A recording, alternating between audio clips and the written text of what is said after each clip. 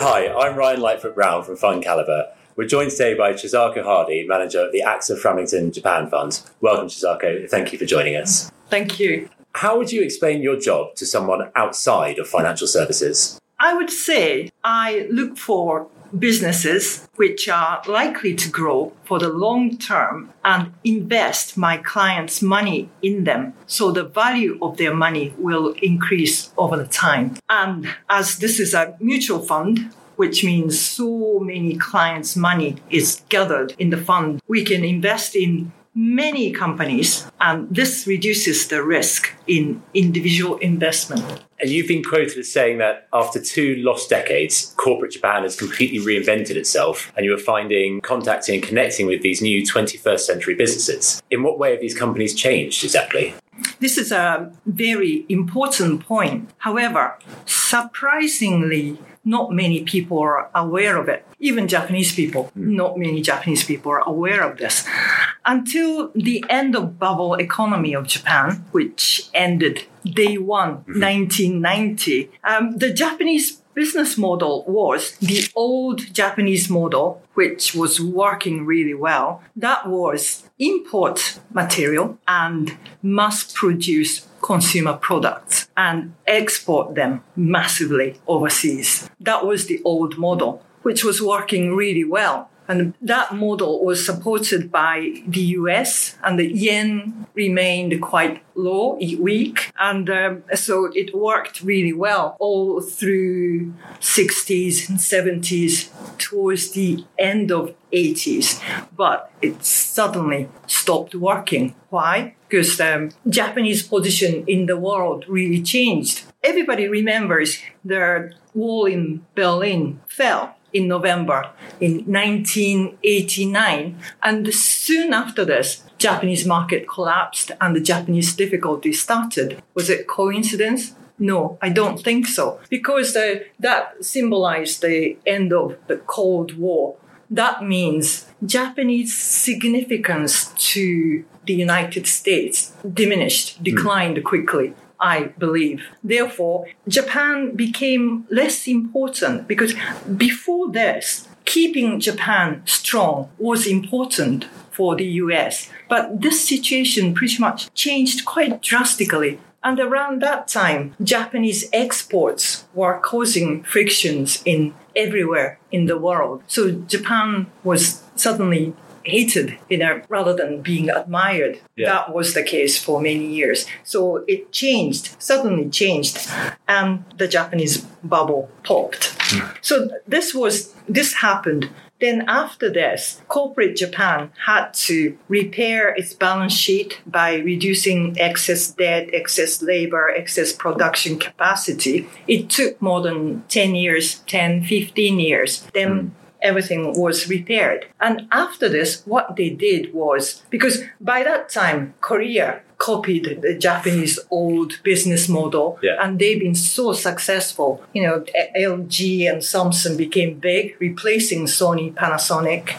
So that was happening. So what corporate Japan did was they shifted from B2C, targeting consumer, to more business to business, B2B. That means rather than producing the end products like TV sets, they started producing high-tech materials or devices or production equipment rather than those products, rather than TV sets, LCD sets. Because now you go to the electrical shops, then you used to see Sony, Panasonic, Sharp, all Japanese names, but now you see Samsung, LG, and those companies. And people think, Japanese companies are gone. But that's not true. Their new business models are going inside. That means the TV set itself has Samsung name, but inside there are lots of devices and material made by Japanese companies are there. And the chances are lots of things are made by the production equipment made by Japanese companies. So the business model drastically changed. So unless being aware of this, you think, Japan's really losing, but that's not the case. Yeah, on the business side, it's okay. Yes. Yeah. And lots of companies are doing really well. And many companies are now hitting their historical high earnings. And one of the other initiatives the government has brought in is encouraging women into the workplace. Why has the government done this? And have you noticed any significant changes as a result? Yeah, now it is important. It's been talked about for many years, but this is particularly important now because from the point of view of business, the Japanese population is not growing. It started declining. So that means we really need to utilize national resources more efficiently. Yeah. And what is the important national resource which are pretty much wasted? Women, because Japanese women are well educated. About 58% of Japanese women go to university, but not many women have important positions in businesses or anywhere. So that's pretty much a waste. Yeah. Because in Japan, the working practice was probably it was suited in their high growth era, like 60s, 70s, 80s, when the economy was growing so fast and men had to work like mad all day, every day. And they needed their wife staying at home and looking after them to support them. That's their full-time job. But their world is changing. Japanese economy itself, macro, is not growing that fast. So rather than spending time in the office, we need to improve the productivity efficiency. So that's the focus. The work-life balance for men should change, and it is changing.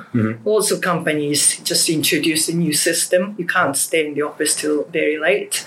Used to be that was the norm. And to be able to do this, because people work much shorter time, therefore we need well-educated people to come in to add value to businesses, to society. We need women. And there are well-educated, good quality women in Japan.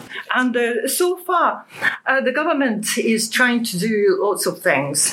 And also companies have been trying more diversity, gender equality is becoming seriously, these issues are seriously treated, but progressing very slowly, but at least they are going in the right direction.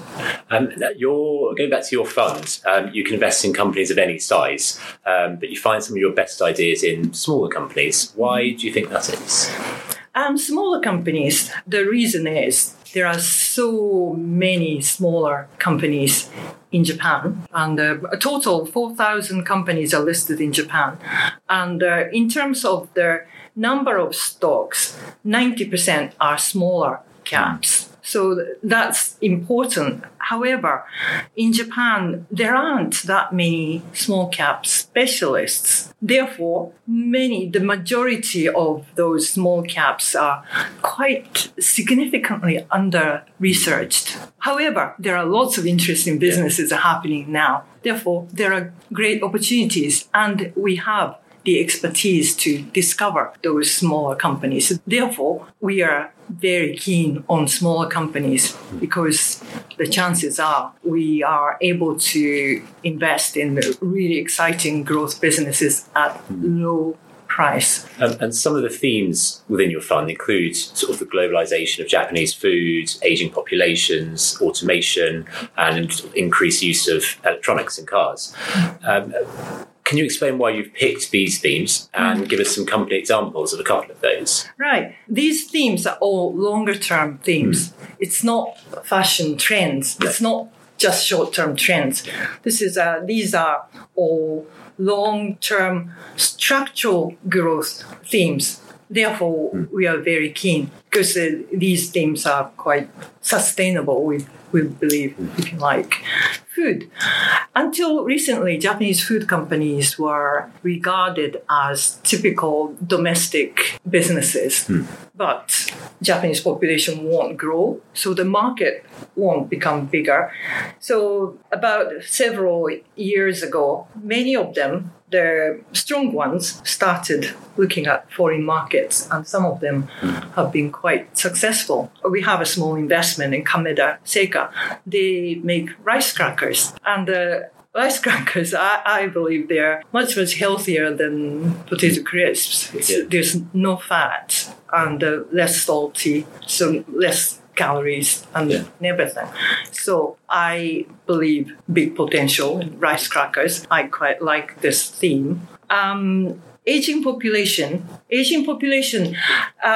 This is often regarded as a negative factor about Japan. However, this is also creating lots of new interesting businesses. And all the developed economies will experience this soon. So Japan is ahead of the trend. That means those companies, I think, they are interesting businesses, but for the longer term, they will have opportunities abroad as well. And one of the investments on this theme is a company called Tsukui. And this company's main business is daycare centers. The old people go there twice or three times a week to do some activities. And I actually visited one of those places, and it was so impressive. It was totally different from what I had expected, because I was imagining some,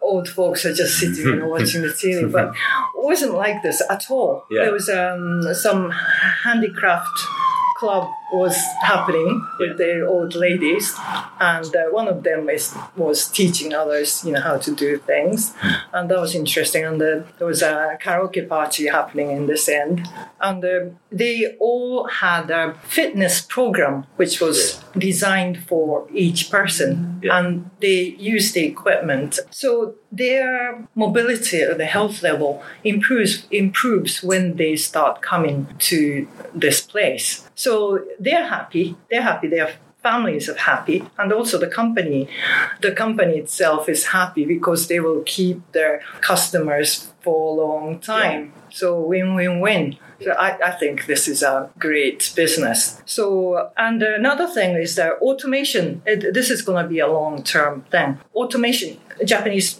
population is limited and it won't grow. And also, there's lots of companies are doing really well. Therefore, labor shortage. Therefore, more automation is needed, desperately needed in many companies.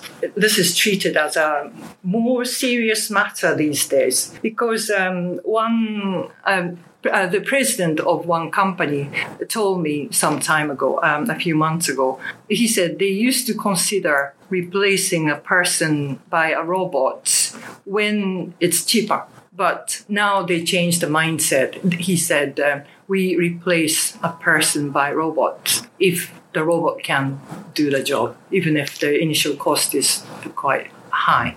And people always talk about then lots of people will lose jobs. But I don't really think in that way. Those people who are replaced by robot, then that means these people are doing something and machinery was able to do. That means they will move to a job which only human beings can do. So as a whole, the business as a whole, it will create more value. So I think this is a very positive trend longer term. And the electronization of automobile, this is really Japan's strength. Yeah. And one of the examples which are not that obvious was Nidec. This company used to be known as the producer of micro motors, which were used in HDD. So, but this market started falling at some point in HDD hard disk drive. And the PC market started falling and investors became negative about the future of this company. However, they really kind of reinvented themselves. They became a general motor producer of any size of the motors, and they started doing M&As, and they are now the largest manufacturer of motors, large or small and minute. As a latecomer, they went into the car industry, and their strength is because they didn't used to have any business in the auto industry. That is really good because existing auto component companies are growing in this electronization of automobiles, but they have also existing business which are falling because of the electronization. Some parts are redundant,